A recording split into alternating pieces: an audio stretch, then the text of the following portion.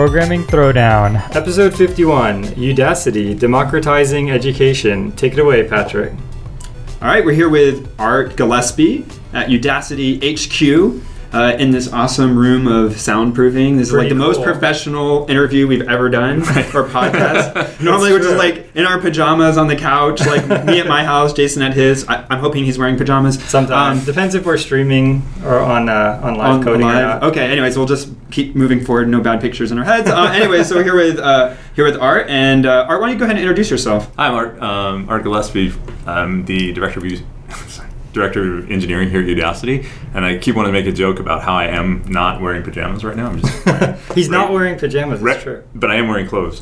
So yeah, I've been the Director of Engineering here at Udacity for about a year now. And so I'm the hiring manager for engineers here. And yeah, I'm excited to talk to you guys. Nice. Very cool, very cool. All right, well, I think, Jason, you had some questions kind of prepared here. Do you want to... Sure. So some of these are kind of questions kind of for everyone, and we can go around the table and have a discussion about it. And so we're going to start off with kind of one of those, which is, so Art, you have a background in engineering? I do. So how did you first learn how to program? Oh, it was a long time ago. So when I was 10, we got an Apple II at the school library, and I just started, I kind of borrowed the manuals and took them home and read them. Nice. And then I was writing like video game rip-offs. Cool. As early as I can remember, but I actually didn't realize you could get a job. So I went on, as I got older, I went on to go to business school and kind of went that road, and then came back to engineering by a long and winding route. So I am not a trained engineer. Okay, very cool, very cool. Personally, I was very similar. I got a Commodore 64 from my parents, and it came with a manual that actually taught you BASIC. Right. It's kind of wild. I mean, now you wouldn't even get a manual, I guess. It would just come with a PDF on it or something. But it had this very well illustrated manual teaching BASIC, and I made tic-tac-toe and some kind of simple things on that. And similarly, I remember my parents saying, look, computer programmers are just going to be like TV repairmen. Right. Exactly. Like, why are you doing this? Like, go into math like your dad and things like that. And it's amazing sort of how far we've come. And now we realize that programming, engineering, these disciplines are just like incredibly valuable. And so it's amazing thinking all the way back to then and now. What a huge difference, right? But for me, that's it. It was just I just serendipitously had a basic programming book that came with the computer, and that's kind of how it started for me. Yeah, my story is completely different. Both my father and my grandfather were in computers and programming computers, and so from a young age, we had computers around the house since, my dad would, get them and have them. And then he had programming books because he was doing programming. And so about the time I ever started getting interesting, I could pick up one of his programming books, Ritchie's C language book, had that like on the shelf, like pick it up and look at it. So there's like You're a programming dynasty. Something, I don't know. And so your first programming book was literally K&R? I won't say that I first understood it, but it had to have been one of the first ones I picked up and looked at, right? Instead of the Dickens, he gives you the K&R. No, it wasn't like that. No. But yeah, so I mean, from a young age, I had IDEs and, stuff that I could get that my dad had gotten, right? And so, initially it's hard. He didn't really teach me at the beginning. Like I would just kind of try to learn myself and kind of, but then, once I was ready, he was able to help me when I would get stuck and stuff. So cool. That's kind of how I learned. And then even I took programming classes and starting in high school. Very cool. And so, yeah, that's how I started. So if you had to start from scratch, the Men in Black folks came with the light and just blinded all of us, right? Mm-hmm. How would you start learning about programming today? That's a good question. It seems like a great time to be an autodidact. If it were today, there's just so many resources, and if all I wanted to do was learn, it's almost an embarrassment of riches.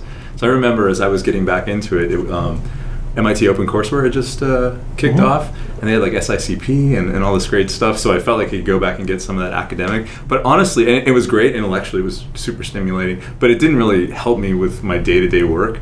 So I guess what I tell, like when high school kids, I go talk at schools and whatnot, honestly, I just tell people to open up their browser and Google Chrome DevTools and just start hacking. I mean, it's almost like everybody that has a computer has that Commodore 64 now because Right. you have a full runtime right there in your browser, and you can just start writing games or whatever, and it's incredibly powerful. So that's what I tell young people is just find a text editor and start writing stuff in JavaScript, and it's a great way to learn. Yep. But for people like me that are doing a career change, I don't think there are as many good options because, especially if you're looking to make the career change and you want some kind of credential or whatnot. And I think that's where Udacity sort of fits in, is that specific market of people that aren't going to take 3 months off and go to a boot camp, or stop and go back and get their graduate degree in computer science.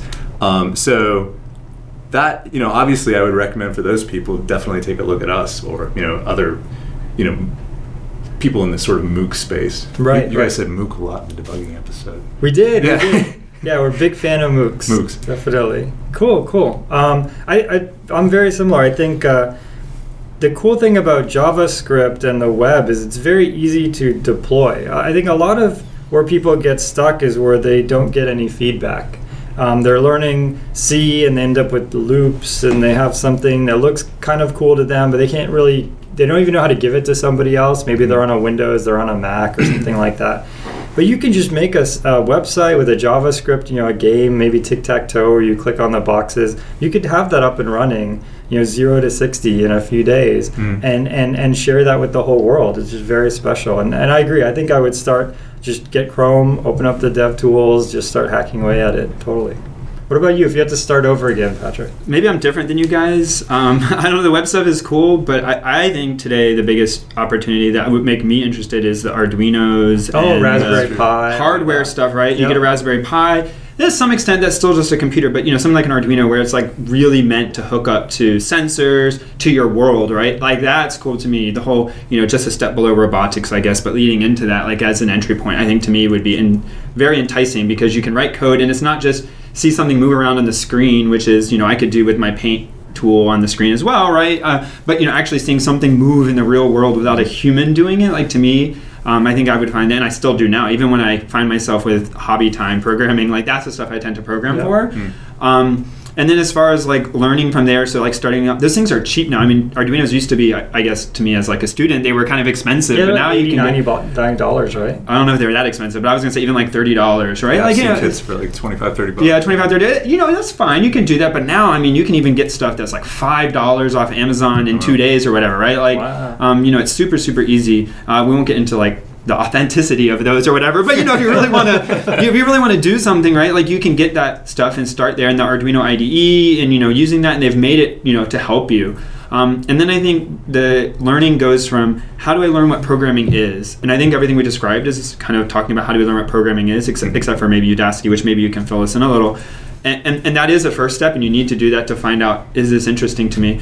But I think one of the things that is for someone who's learning on their own is how do you transition from learning what programming is, what a programming language is, what does it mean, how do I write stuff in it, to how do I make software, right? And making a game in part teaches you that, but how do I structure things? So getting into things like what is OO, architecture, right? Object-oriented, what is a dysfunctional programming language? Like, as people in that industry, we talk about those things and we have a feeling for what they mean, but I imagine as a newcomer, right, how do I go from essentially the scripting modality, like I'm scripting things to happen, maybe I add some input, but I'm doing that very simple flow, to how do I say, I'm going to build a piece of infrastructure. I'm going to, why would someone go work at X or Y Silicon Valley company just making pipes? Like, why is that interesting to them? They're just taking data from one place and sticking it in some other.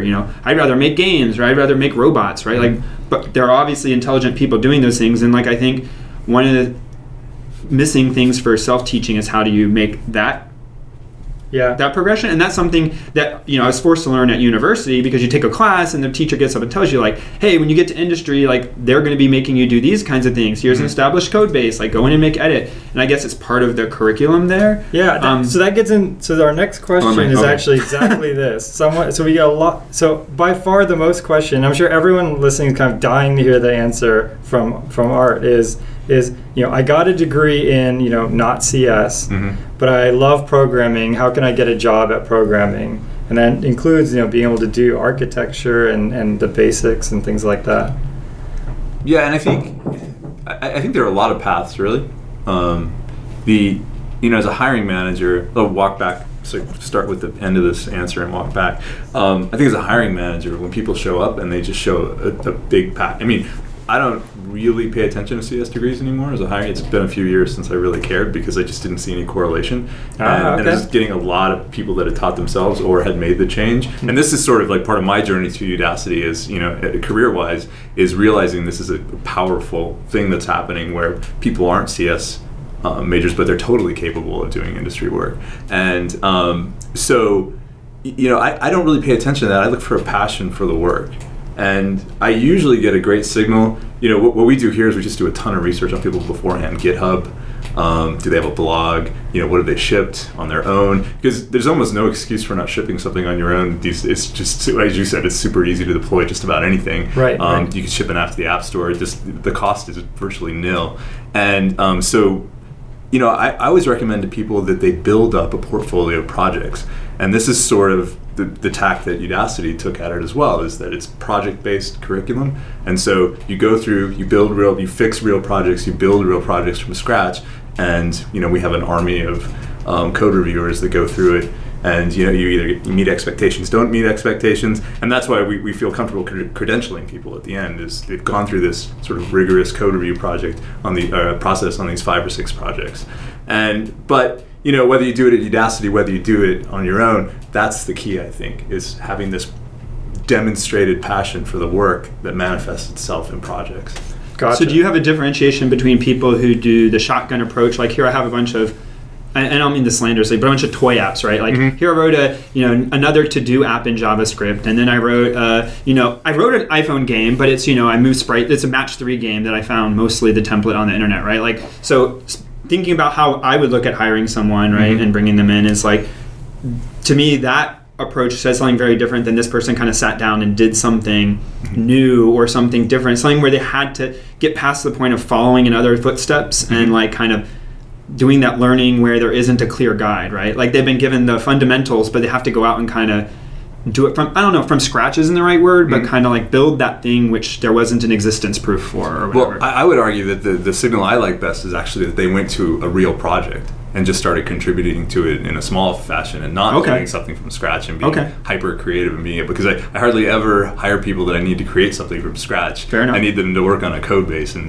build features. But it's a fair point. If it is just sort of, look, I completed this tutorial, obviously not that interesting, right? But there are people that have taken tutorials and just gone insane, right? And that's super impressive. But yeah, I mean, a lot of times I'm actually looking for people that have contributed meaningfully to open source projects, even on smallish features. So what would you say, and obviously specific examples, but like as a general case, like what would be a significant contribution to an open source project? Oh, that's a good question. So like, I mean, obviously a bug fix, right? Like could be a scale from like I went and changed one line of code, but that's still hard. You got to figure out what line of code to change, right? To like adding a feature.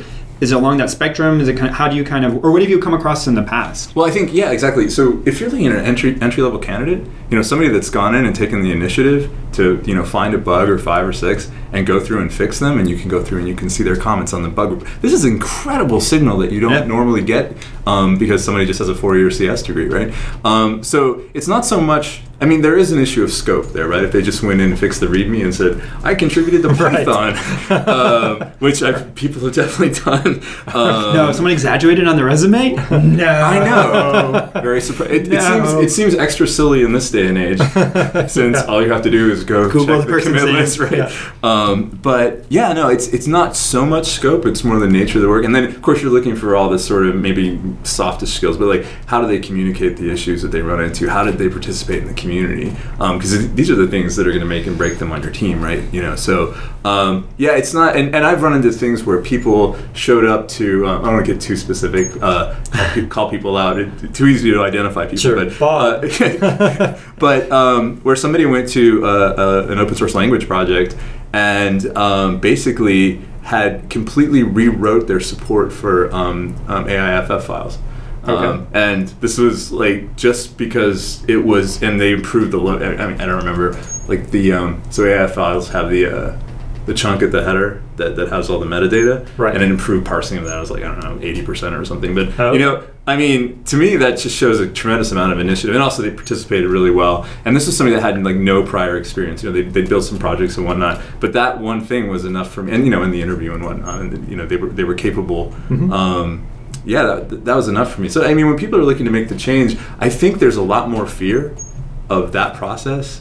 You know, this town's kind of legendary for having crazy academic requirements and, Right. and insane interviews. But when in fact, we're just looking for great people.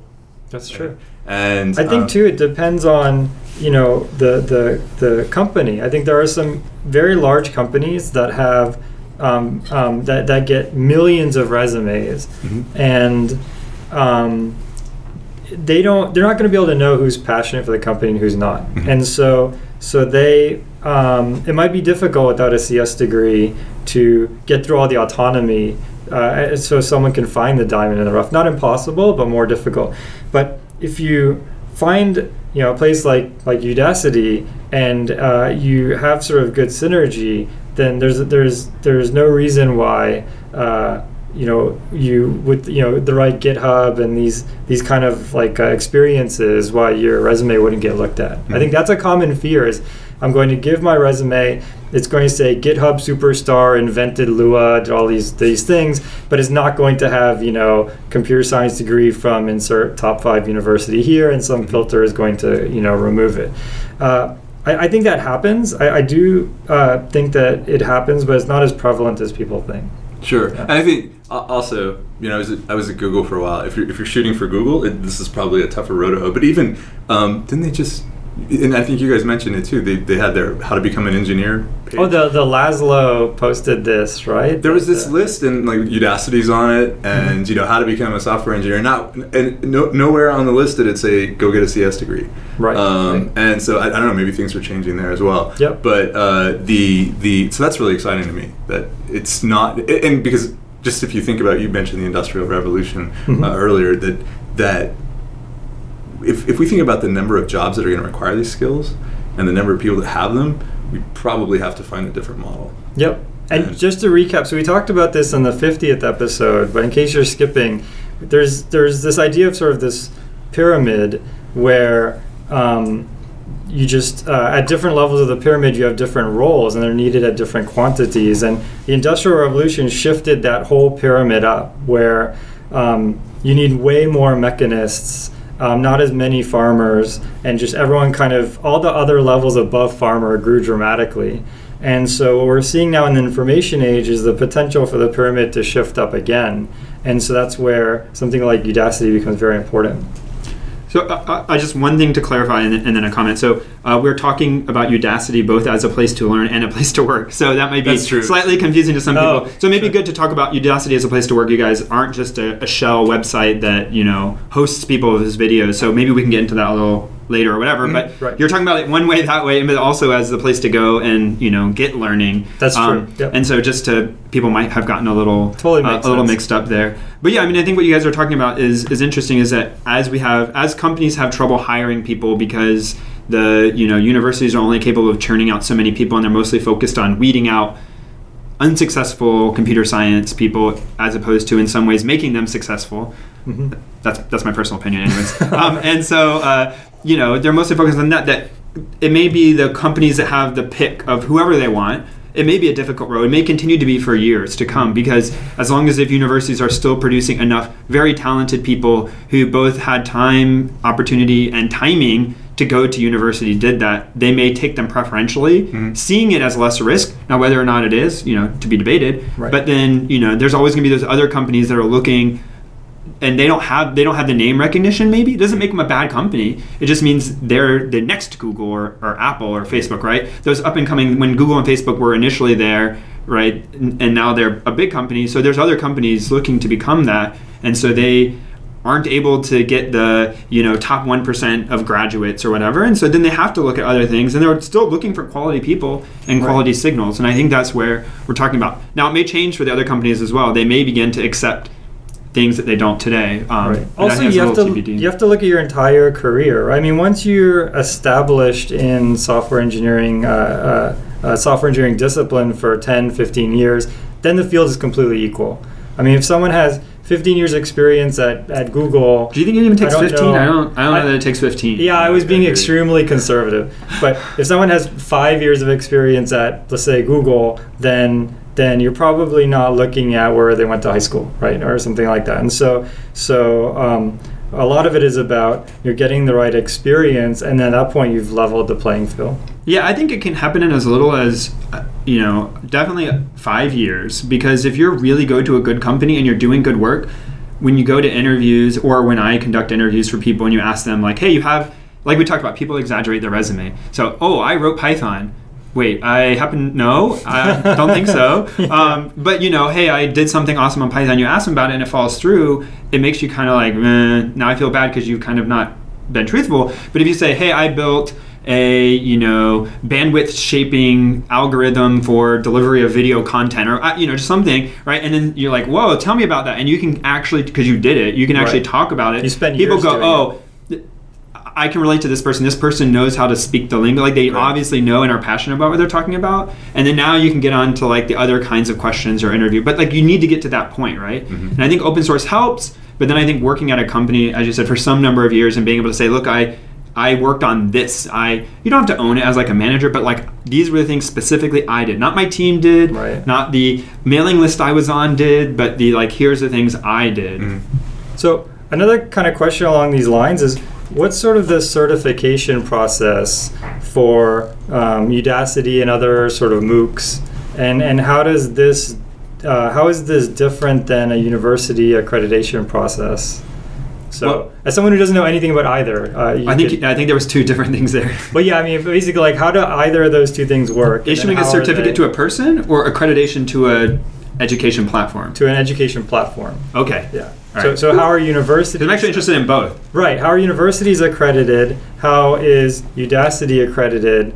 And sort of how are these things similar and different, right? So I don't know how universities are accredited. No, apparently nobody...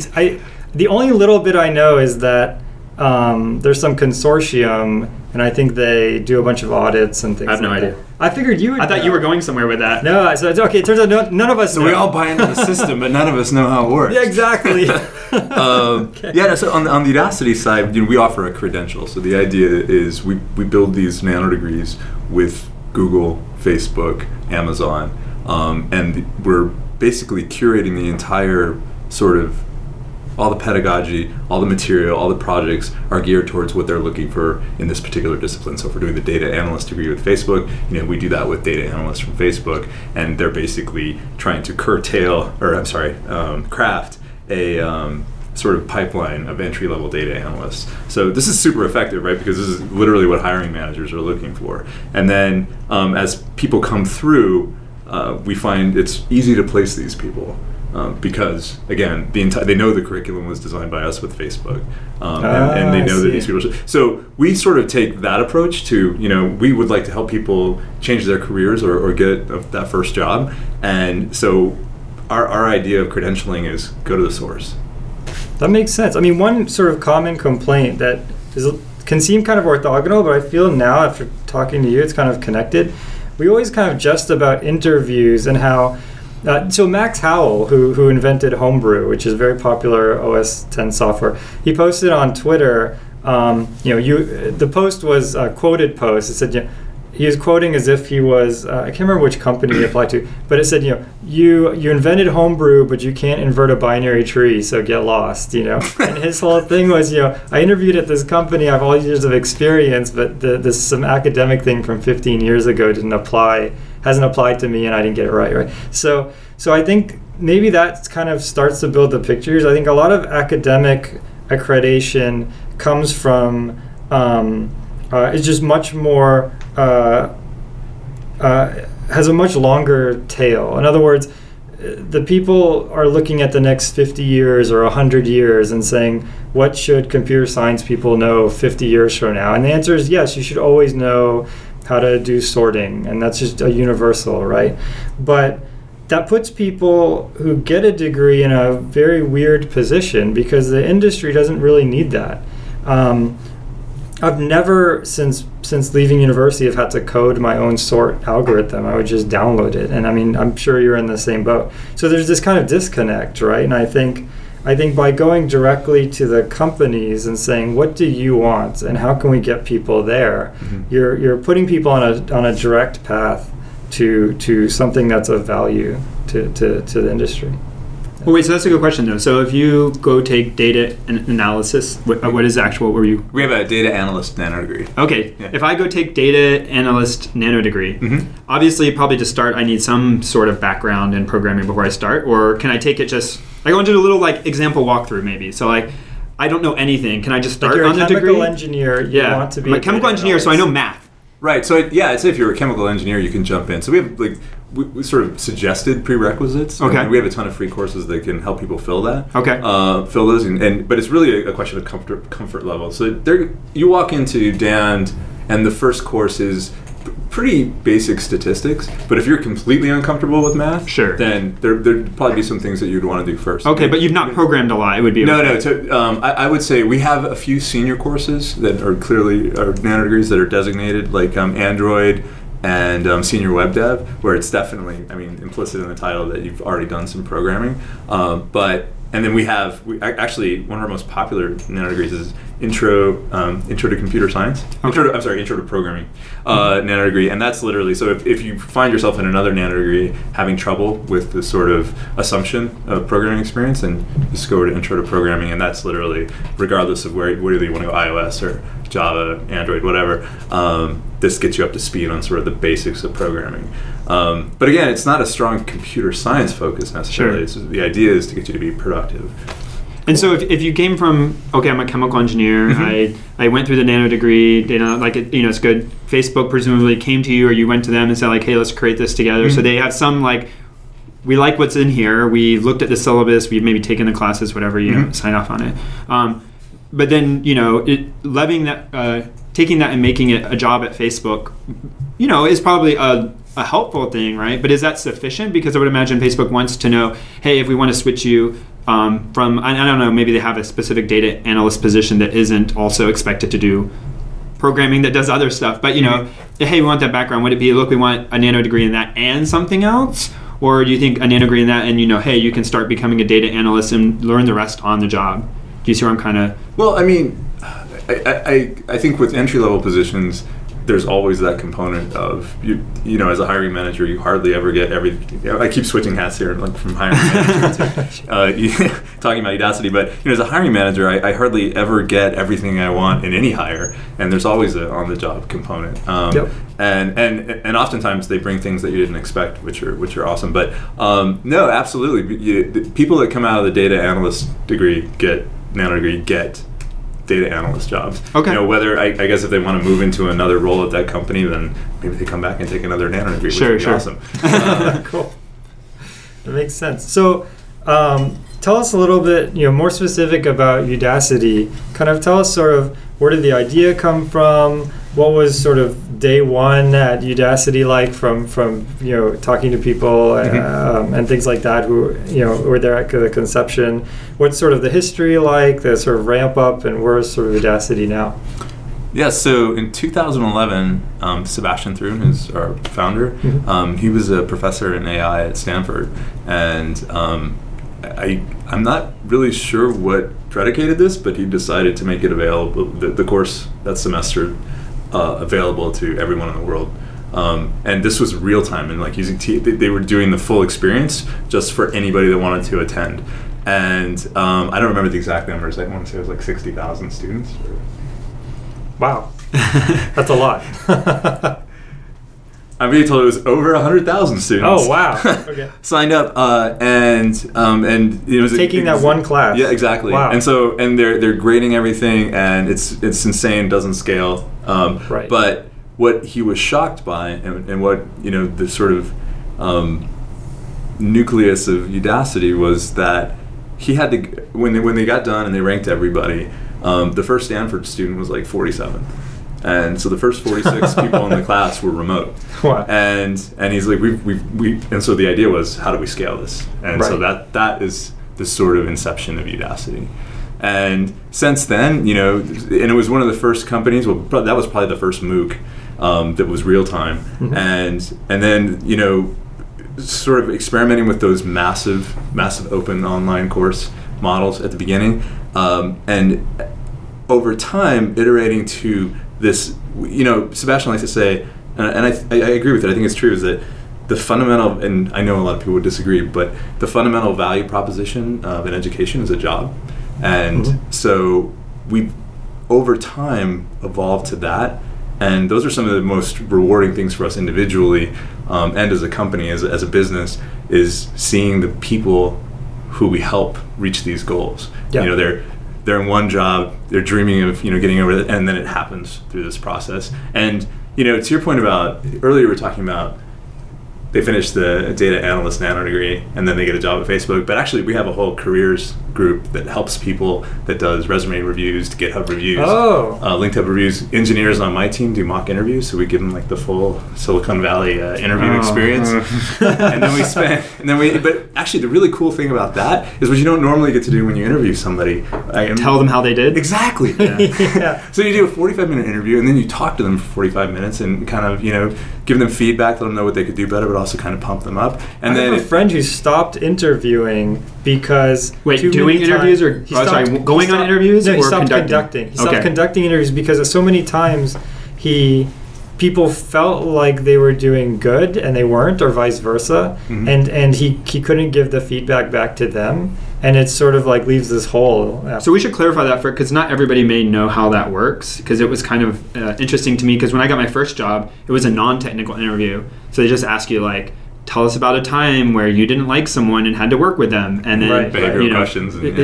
So anyway, so that's a little bit different. But for technical interviews, when you go to job training at a job, or when you go on an interview, you know what you should expect is that the person giving the interview will not tell you anything. So they'll say, hey, you know, I have a problem. I want you to solve this problem. You know, go to the whiteboard, write it down, or over the phone, type it into some online sharing thing. And then they will sit there quietly and maybe ask a question or two, tell you the next step, but they won't tell you, oh, that's right, or wow, that's good, or ooh, yeah, you know, are you sure? No, there's nothing. They just stare. So sometimes I've been in ones where people just stare at their laptop the whole time. Yeah, just no feedback. And that's actually by training. They tell you do not give feedback.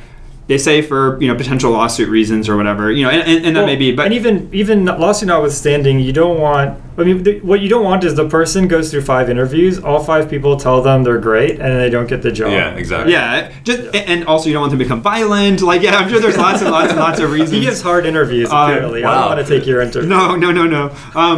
But yeah, so... people's just opinion of themselves are way higher than, to your point, right? People think they're doing great, and but so yeah, that's great, right? That, you know, having someone tell you at the end, hey, here, you did this at this point, or you did that at that point, or you forgot to do this, is like really helpful, because it's very nerve-wracking to essentially be talking to a wall that you feel is judging you. So, and it's not even, they may think, wow, this is the best person I've ever seen, but they'll probably give that poker face and not tell you anything. What's the connection between the nano degree and this sort of job training, job preparation? Is there a job preparation nano degree, or does that come along with all the other degrees? So the career services come along with the nano degree. There is an additional thing called Career Advisor, and then we launched something recently that we're super excited about, which is a job guarantee. So I saw the email on this. Yeah. So it's an additional $100 a month while you're enrolled, but then we guarantee to find you a job in 6 months, or we just pay back your entire tuition. So very cool. But yeah, on the career services thing is really interesting, and like all the engineers love doing this, because you do the poker face thing for the first 45 minutes, because I think all of us remember our first, maybe first 10, 15, you know, interviews throughout over the course of your career, and they're stressful. I mean, they're incredibly stressful. They're stressful for both people, to be fair. You may not know that, but if you're getting someone who's giving their first interview, they're probably, and it sounds silly, how could this be? But I tell you, the first time you give an interview to someone and you're like, oh, I think this person's like twice as qualified as I am, it's very intimidating. It is. Right? And you keep your poker face, so you have an upper hand, but you know, you feel very nervous. Or like you're the question that's supposed to take 20 minutes of the interview, and they're just like in 2 minutes. Yeah. You're like, oh no, what was that second question? Exactly. But yeah, sorry. Yeah, totally. Oh, so when you're doing a nano degree, the Udacity is trying to provide more than just, hey, take this course, take this course. They're trying to help you grow, right? They're trying to create you a career path if that's what you're looking for. Presumably, some people may not be looking for that. They're just that's true. I mean, learning, but actually, that's a good question. So if someone is just a pure academic, maybe they have no interest in a software engineering job. Maybe they're perfectly happy being a lawyer, but they just want to learn just in a very sort of like high level academic setting, computer science or anything, economics or something, right? Are there those courses? Is there a sort of, because that's a little different than a nano degree in terms of sort of the goals, right? Sure. So how do you sort of balance that? So we have, historically we have some psychology courses. I think there's some econ courses. With nano degrees, it's just been totally, let's get people jobs in tech. So nano degrees are almost exclusively focused on that. We have a tech entrepreneur nano degree, which is more focused on sort of starting a business, running a business. Okay. But for the academic, the more academic subjects, I guess, we have these free courses, but it's not really our main business. It's not what we don't aspire to get people jobs as economists. Right. Yet. You're not going to go. Well, let's say. So is that actually true? So now you're focused on. It sounds like mostly technology or even computer science as a big focus. But then, do you see that transitioning to other? Like if all of a sudden the math factories start popping up and you need people to make widgets of math, then you could pivot, right? We've gotten pretty. So the machine learning nano degree and the deep learning course that we did with Google. That's getting more and more practical. Like I feel like I need to know it, for my job, but. That's fair. We push the boundaries there. We've been doing also historically. Our first course was AI. We kind of stick to that. But makes sense. But no, really for us, it's all about we're passionate about this mission of getting people jobs. Cool. So we're all. I think there was still something there. So for people who are just looking to audit, so like famously the judge ruling over Sun versus Google over Java APIs is like, well, hey, this is super subtle. Like I should go learn programming, and he admitted from the bench that he had gone and read about programming, and I read a book or I remember he said basically he taught himself programming. Now, to what degree, I'm not sure. He's a judge. He's probably really busy. But if he wanted to come take, right, like, is there an option there to kind of like, hey, I'm just auditing a couple courses. Is it at that level? Is it easy for him to identify here's some things to take versus not take because of what I'm looking for? Well, right. This is an important part of our model. So it's a freemium, model. All of our course material is available for free. So if all you want to do is, watch the videos and look at the material, anybody can do that. You just sign up, do it. The nano degree is more about the services around it. So the project code reviews, the one-on-one mentoring. So I guess it depends on whether you learn better. If you would get value out of a one-on-one mentor, even if you didn't need a job, then the nano degree probably is still for you. If you get benefit out of the code review process, that would still be great. But I think that's actually a great distinction. I would never ask you to talk bad about other people in the space, but I think I've been on other places like, here's a course about blah, and it really is, they want to just charge you for the videos. Like, that's the thing they're selling. And I think that's interesting what you said, that you guys aren't trying to sell videos. You're not trying to sell learning. People can learn. You want the knowledge. You want to help people, but it costs money to have someone get on the phone for an hour and a half doing 45 minutes of an interview and 45 minutes feedback. It costs money to have code review and peer review. Those people have to be, by necessity, they could be in the field, right? Or else it's kind of meaningless, and so therefore it's going to cost, right? And so it's interesting that that's the thing you're trying. Like, I think that's that's something I didn't really understand, I guess, prior to you saying this. So we basically charge for the services, essentially. Yeah, I'd also thought up until now that the money was just sort of for the certificate. Like, I hadn't really understood that there were different services for the premium versus the free tier, and so that actually makes a ton of sense. And it's the services that lead to the credential, right? But you get both, yeah. Totally. But you're not paying for a piece of paper. No. Right. And I guess to some extent people say that at university you're paying for a piece of paper. But that's not really true. University, you may criticize in some classes they do, but they don't typically just sit you down and like show you a video for the entire time. Like, there's TAs who grade your paper, there's professors who you can go to their office hours and they interactively give the lecture theoretically. The interactivity part may depend on your university. But in theory you're paying for that, right? You're paying In There's addition many- to getting a piece of paper, but like Right. they have to have people there. It's not like they can just make that autonomous. It can't scale in the same way. Yeah, it's true. Right. I feel like there's actually two. So this is one thing that makes education so difficult is that there's so many goals from one service, right? I mean, so one is it's a key to academia. So if you want to write research papers, you have to go to college, and so there's that part of it where like if you want a certain door, a very specific door to open, there's only one way to open that door. But there's also If you want to write a very specific kind of academic paper, like peer-reviewed, journal published Right. academic That's right, paper. that's right. Okay, just to be fair, I mean, you could just publish a equal quality paper without that Oh, that's right, that's tag. right. And okay, right. But well, I distracted you a little. Well, not to Okay. go on too much of a tangent, but a lot of academic papers are peer reviewed, and so even though it's a double-blind peer review, it becomes sort of a clique. You have to be part of the clique to get the paper published. So Okay. anyway, but that's one goal. But then that's the minority of people. Not many people like. There's this inverse exponential thing that goes on. Basically, every year you're in college, half the people drop out, and this goes from first year, freshman year, all the way to last year of PhD, and so there's really nobody left at the end. So for everybody else, you're really wanting to change your distribution. So in other words, if I was to pick a person out of a hat who has a CS a degree, sorting hat. like Harry Potter, yeah. So if I was just randomly pick a person who has a CS degree and randomly pick a person who doesn't, then the first distribution hopefully skews more towards someone who's going to do better in the job. And so I think that by providing sort of these services, you can provide, not only is it helping the candidates, but you're providing guarantees to the companies that say, look, if I'm going to draw a Udacity Nano graduate, then I'm going to draw someone who is who I know will fit the role with some amount of confidence, right?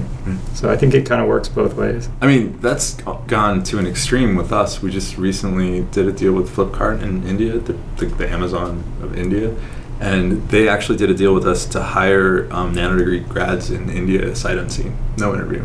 Wow. So it's kind of like the manifestation of our ultimate goal to just be able to. Except this pushes a big responsibility onto you guys because Yeah, that's right. now you got to protect against things like fraud, right? So if someone's Yeah. copying someone else, I mean to that's true. I No, don't mean to it's talk absolutely about right, but I mean if you're going to have that as like a hey, these people are going to hire, there's a trust there. And if Oh. you abuse that, you'll lose it and get slammed and get bad press. I was and it'll actually be terrible thinking for something different. I was thinking more just like culture fit and things like that. It's hard to sort of like you want to be given the chance to say yes, this person has all the skills, but they don't fit the Flipkart. Yeah, but that, I mean, the culture. person could ultimately get the job and not like it and transition to something else after a period of time. That's or true. whatever. They don't That's have true. to accept, presumably, Right. the offer, right? Right, that's true. So sure, there's other things, and maybe they still conduct. Yeah, anyways, whatever. But sight unseen hiring, right? Like then you guys have to protect against like how do. And this goes into another question I have in general, which is how do you make sure the people are the people they say they are and doing the things they say they're doing, but then also providing that interaction with other people. So like in college you do group projects. I think Infamously, in college it's also a problem. Like cheating, sure it things is. like that, yeah. Yeah. So like how kind of those two things That's both. true. How do we there's no sort of deal in-person with part, that? right? So Right. like how do you make sure the person is who they say they are, and then how do you provide that person-to-person interaction among peers? So we use an identity certification service Okay. when you graduate. And as far as, fraud or cheating is the same as it would be at any institution. You get ahead of it, find something new. Get Sure. Arms ahead. race. Yeah, don't say anything. You don't have to say anything specific. It's Right, and the algorithm. No, and What we making- do making, is- making that scale is a fun technical challenge. But you're absolutely right, and it's something that we're vigilant about because if those things happen, not just with Flipkart, but in general, the credential is not worth anything, and it is worth something, and we're going to make sure it's worth something. So we work really hard on that. And then again, because people aren't in a place, the interaction will necessarily Right. be different. But how do you kind of handle that? They weren't So- really that related, but No, so on that, I think of that more as that helps people learn. That's not so much as a validation or fraud. yeah, no. But yeah, this is something that we work on a lot from a product perspective, where we just want to make it as much like being in a classroom as possible. So we cohort people as they join, so they see those same people throughout their. Oh, okay. Oh, that's cool. You have the same deadlines as those folks. And we've experimented with a lot of sort of real-time chat, sort of study group type things, and those have shown tremendous promise, and we'll keep looking at that. We also, as often as we can, we host sort of in-person in different cities where we have the most students. We'll host these sort of in-person hackathons or just meetups, and we found that the engagement with those folks is just huge. I mean, we have good engagement as it is, but the folks that actually feel like they're part of a group, and it's the college thing, right? They do much better in terms of retention, in terms of getting projects done on the original timeline. And I mean, I should point out that you can work at your own pace. These deadlines are sort of just to help motivate people, right, but nobody ever fails out because they missed a deadline or something like that. But I think what Jason says is true. I mean, you guys must suffer attrition, right? People who start something and don't finish, and then like having a group to kind of, do you find that people are reporting that the groups help them to stay motivated to, like, if you have no schedule, if I'm just like, I've taken a couple MOOCs and I don't think I finished any because I'm a terrible person. That's true. I'm halfway through 4 different So but that's partly because like I'm not seeking to get a job, and I'm just picking up some extra learning. I'm not trying to look for a certification because at this point in my life I'm not seeking it. Not that I won't ever, but so as we move on, right, like I drop out, whatever, and when you find, do people report that in these groups they get motivation to keep the course and like stay on a deadline, even if it's self-imposed? Well, so we've done a bunch of stuff to help with that. So I mean, yeah, we have attrition like any MOOC. People are a little more invested because they're paying. We also, if you finish your nano degree in the first within 12 months, we give you half your tuition back. I didn't know that. So, and is that hard to do? I mean, I just like no, I don't know, like how many hours a week would it take a person to finish a nano degree in a year? I mean, that's all these specific question, but it's a good one, but it varies a lot because people are doing this. People do nano degrees while they're at their current job or while they're going to school. And they have different backgrounds, right? Yeah. And so I mean, the average is about 6 months across all nano degrees. Oh, okay. But we've seen extremes on both ends. We've seen people finish them in 3 months. But if you're reasonably, there's no promise. But if you're reasonably motivated and you're really trying to drive at it, getting through in a year isn't an impossible task. Oh no, not at all. So, I recently hired one of our graduates that finished 3 of our nano degrees in the course of about 7 months. Oh wow! Is that some kind of bootstrapping? Right? I trained this guy, and then he came and worked for me. It's the ultimate. It's funny, when I interviewed here, I was like, "So do you guys dog food? Do you hire your graduates in the engineering team?" And I was really pleased that the answer was yes. But yeah, he's been great. So I mean, these hyper motivated folks can get it done really quickly. Cool. But I think Alan said that he was spending like 3 hours a day on it. So I mean, extremes on both ends. Totally. Well, I mean, which isn't unreasonable. I mean, I'm sure there are people playing League of Legends or. Why do you have to call me out on the show? I thought you were a Dota guy. Yeah, that's true. Okay, so just out yourself then. But League of Legends or Counter-Strike or Halo. I'm gonna date myself. I don't know, whatever. But anyways, people playing that 2-3 hours a day, easy, right? I mean, to be fair. I'm not saying they're wasting their time because you do what you want with your time, but like finish it in a year. Yeah, I mean, 2 to 3 hours studying is probably harder than playing League of Legends for 3 hours. But it's not ridiculous. Yeah, absolutely. I mean, Dota is so hard. It's so good. People who play that are so skilled, amazing people. It's hard for me to play Dota because I used to be very good, and then we both had kids, and so now we don't play that much anymore. And when I do play, it still thinks I'm at the same level. Ooh. So now I play, and people basically call me slurs and tell me to leave. So. But I didn't really answer your question earlier. So what we tell people on the website is it's 10 hours a week for 6 months. But again, that's very dependent. Yeah, it's just as a guideline that we give folks. Like you said, I mean, if you have someone who's a chemical engineer, it's going to be different than someone who got 3/4 of a way and for life circumstances dropped out of a computer science degree, right? Like those two people are going to have very different experiences. Exactly. Yep.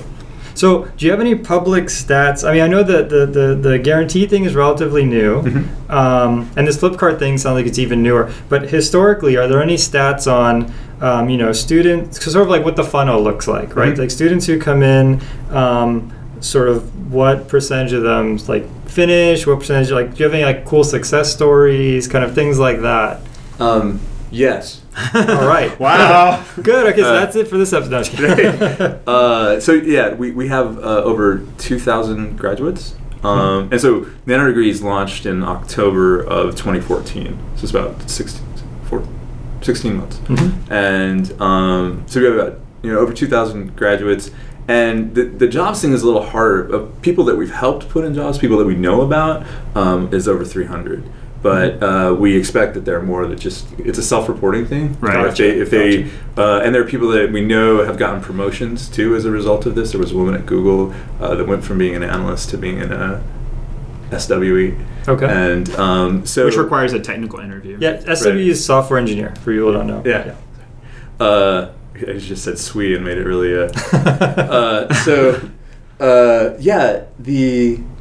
what was the other? There was one other number you asked for. So success stories, and also like anyone in particular who said something that kind of really resonated. Like, I was away because I'd go to Afghanistan or something. I came back. I couldn't go to college. Or any cool stories like that?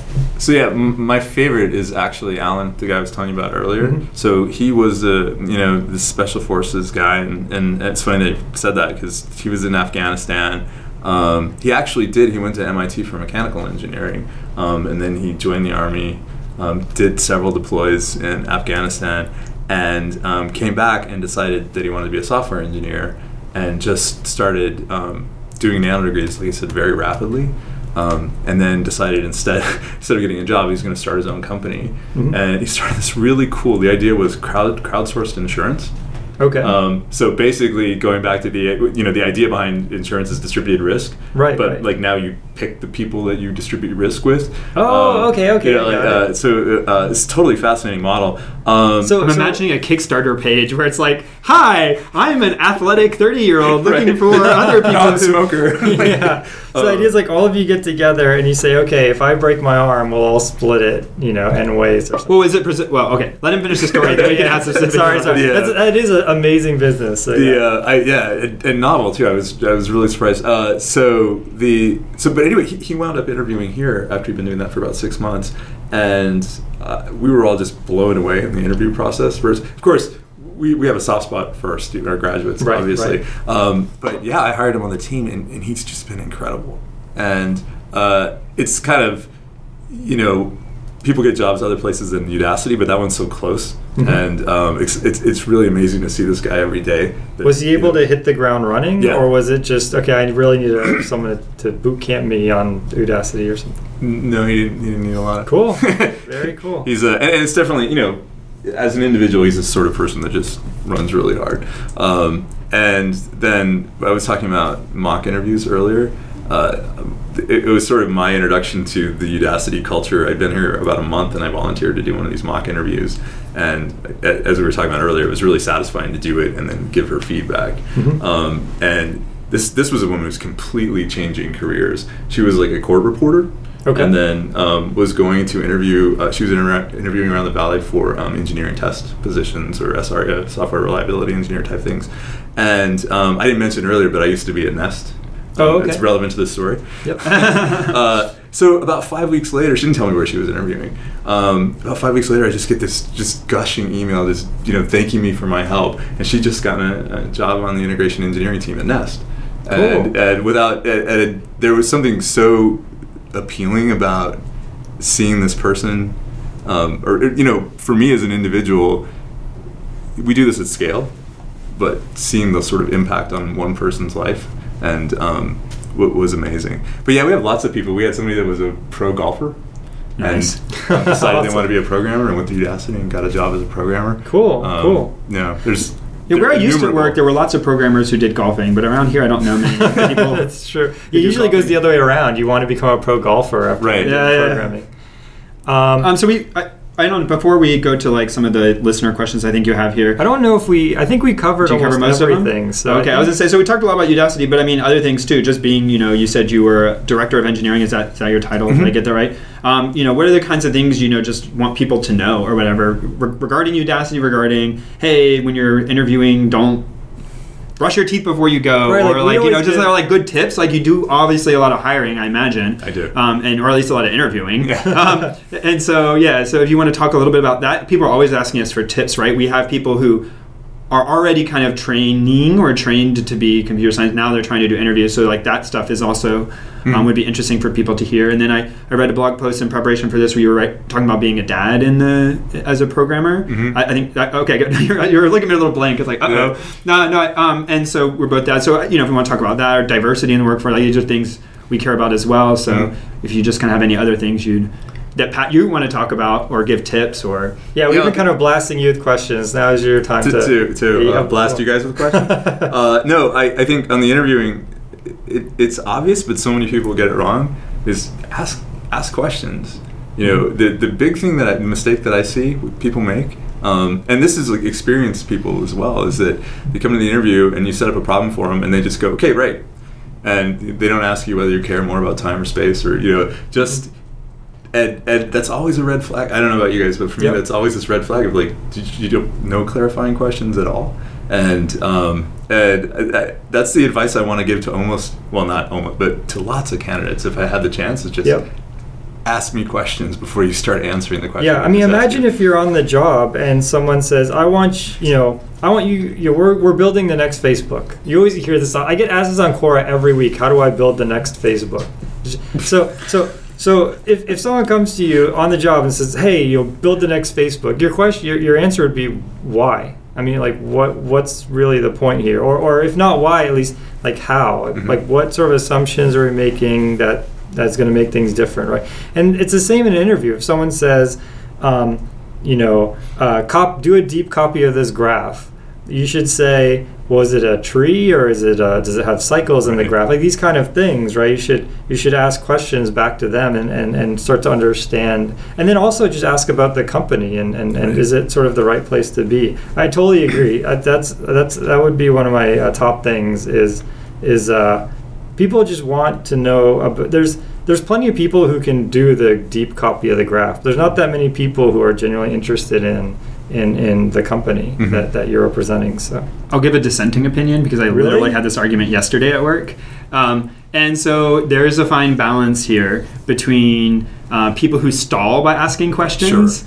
Sure. And then when you're doing an interview, trying to make it clear that you're not, so like, I know this and I'm ready to go. And so sometimes people ask questions which are simple enough that they don't, I won't say don't require, because as you said, could ask something, but they're trying to let's put up a solution, and then like I want to show I can get a solution up, and then let's talk about it. Because often as engineers, I mean, that's kind of, you first say, how would I solve this as a first order thing, and then talk about, now that I have something down, especially if I know it's going to be short enough that I can bang it out fast, like let's talk about what would be different, right? And I'm not saying you guys are wrong. I'm just saying, like, I've had candidates who I ask a simple first question and I want to expound upon. They go ahead and give me an answer. I don't actually knock them down for that, because then I say, okay, now that was great. And if they're going fast enough, if they're going slow enough, I'll kind of stop them. Oh, hey, hang on a second, like, whatever. But if they're banging out fast, great. Get to the end and then say, that's great. Now what happens if we changed it this way or change it, right? And now I begin to introduce that. Or maybe sometimes they even ask, like once they get that first thing up, oh, you mean something that's solvable by this, and give me 5 lines of code? And it's like, well, yeah, that would be a solution. And then they're like, okay, well, what happened? Are you planning to change this? Are you planning to change that? And they ask me at that point. And so I would say,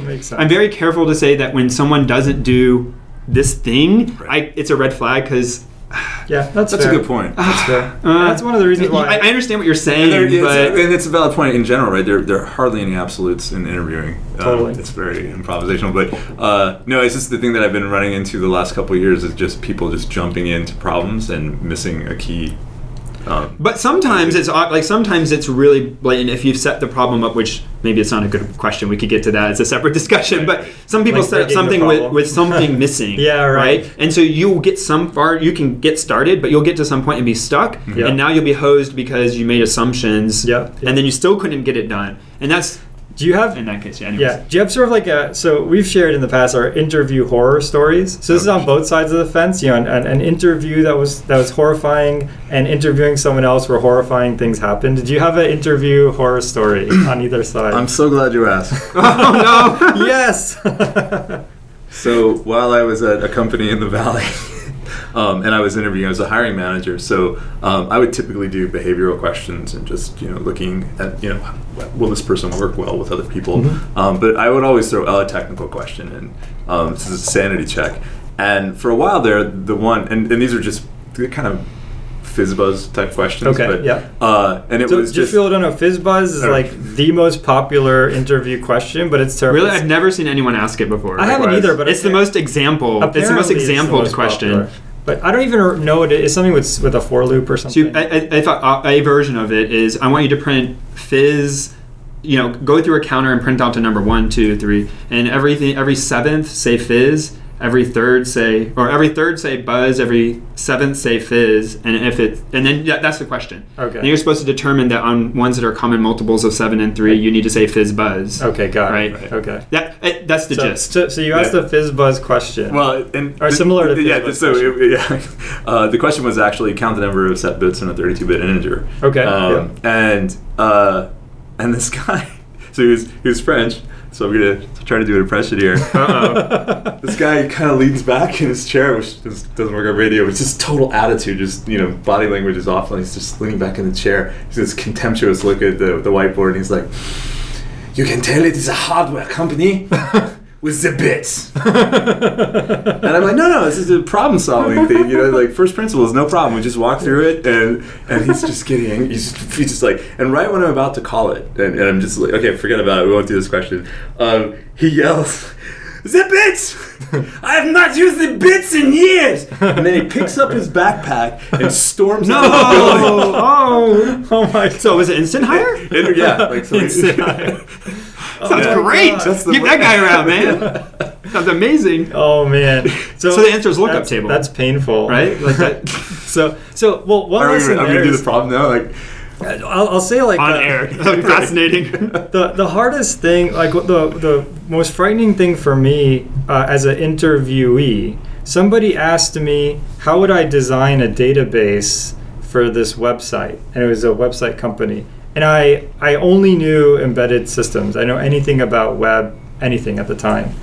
And I basically kind of said various things, and they said, "Oh, it's not going to work." And I was like, "Yeah, I guess you're right." And the important thing there is always try and talk your way through it and have an important dialogue. I mean, as you said, maybe this guy knew the answer, but because he didn't want to have the dialogue, you're never going to get the job that way. So. The other useful tip in your horror story is like, even if you're going for a technical interview, be ready. Don't like fall over when someone says, "Tell me about a problem you solved," or "Tell me about yourself in a few sentences," or 2 words to describe you. Like it says, "Oh, those are questions are easy," but if you've not like spent a few minutes thinking about it, you'll be caught flat-footed and it gets awkward. Yeah, and you can improve all of these skills by doing the nano degree at Udacity. well, no, but I was actually just I can show. Wow, Jason. What can I say? Is the pins were set up? I just had to knock them down. Sponsored by Udacity. But I was going to say that we do these sort of question and answer. What do they call hangouts on air? Okay, students, yeah. where we'll just field interview questions. And I mean, the most common answer to every question is prep. Is what you were alluding to is like don't get stumped by behavioral questions. You can expect those, right? Yep. And just practice practice with the Udacity engineer during a mock interview. Totally. But yeah. Where I thought you were going with that is that you allow people to ask you interview questions, and then like someone solves it. I was like, that is gutsy. That is gutsy. Wow. Because every time we don't do that, but now we will. That's a really good idea. I kind of want to listen to this now. Can I call in with some questions? I guess I don't know how to solve. I have this bug. Can I just send you the source code? And it becomes some source, and this is really unfortunate. I try to fuss at people I catch doing it, but like abuse the interviewee. Like, ask them some question that's ridiculous, and like you don't expect them to do well, but like you ask them a really hard question just to like show like that's worth saying. So you hear about this, and actually I think this is true in the finance sector. I have a friend who interviewed at a certain finance company, and they have an interview where they just try and get under your skin and see how you react. So in general, I mean, I've interviewed and been an interviewer at a lot of companies. I've never seen this. So I have. Really? You've seen an interview where the point was to... Yeah, I don't know that they were... Someone told me 15 minutes into an interview, I think you have no technical skills whatsoever.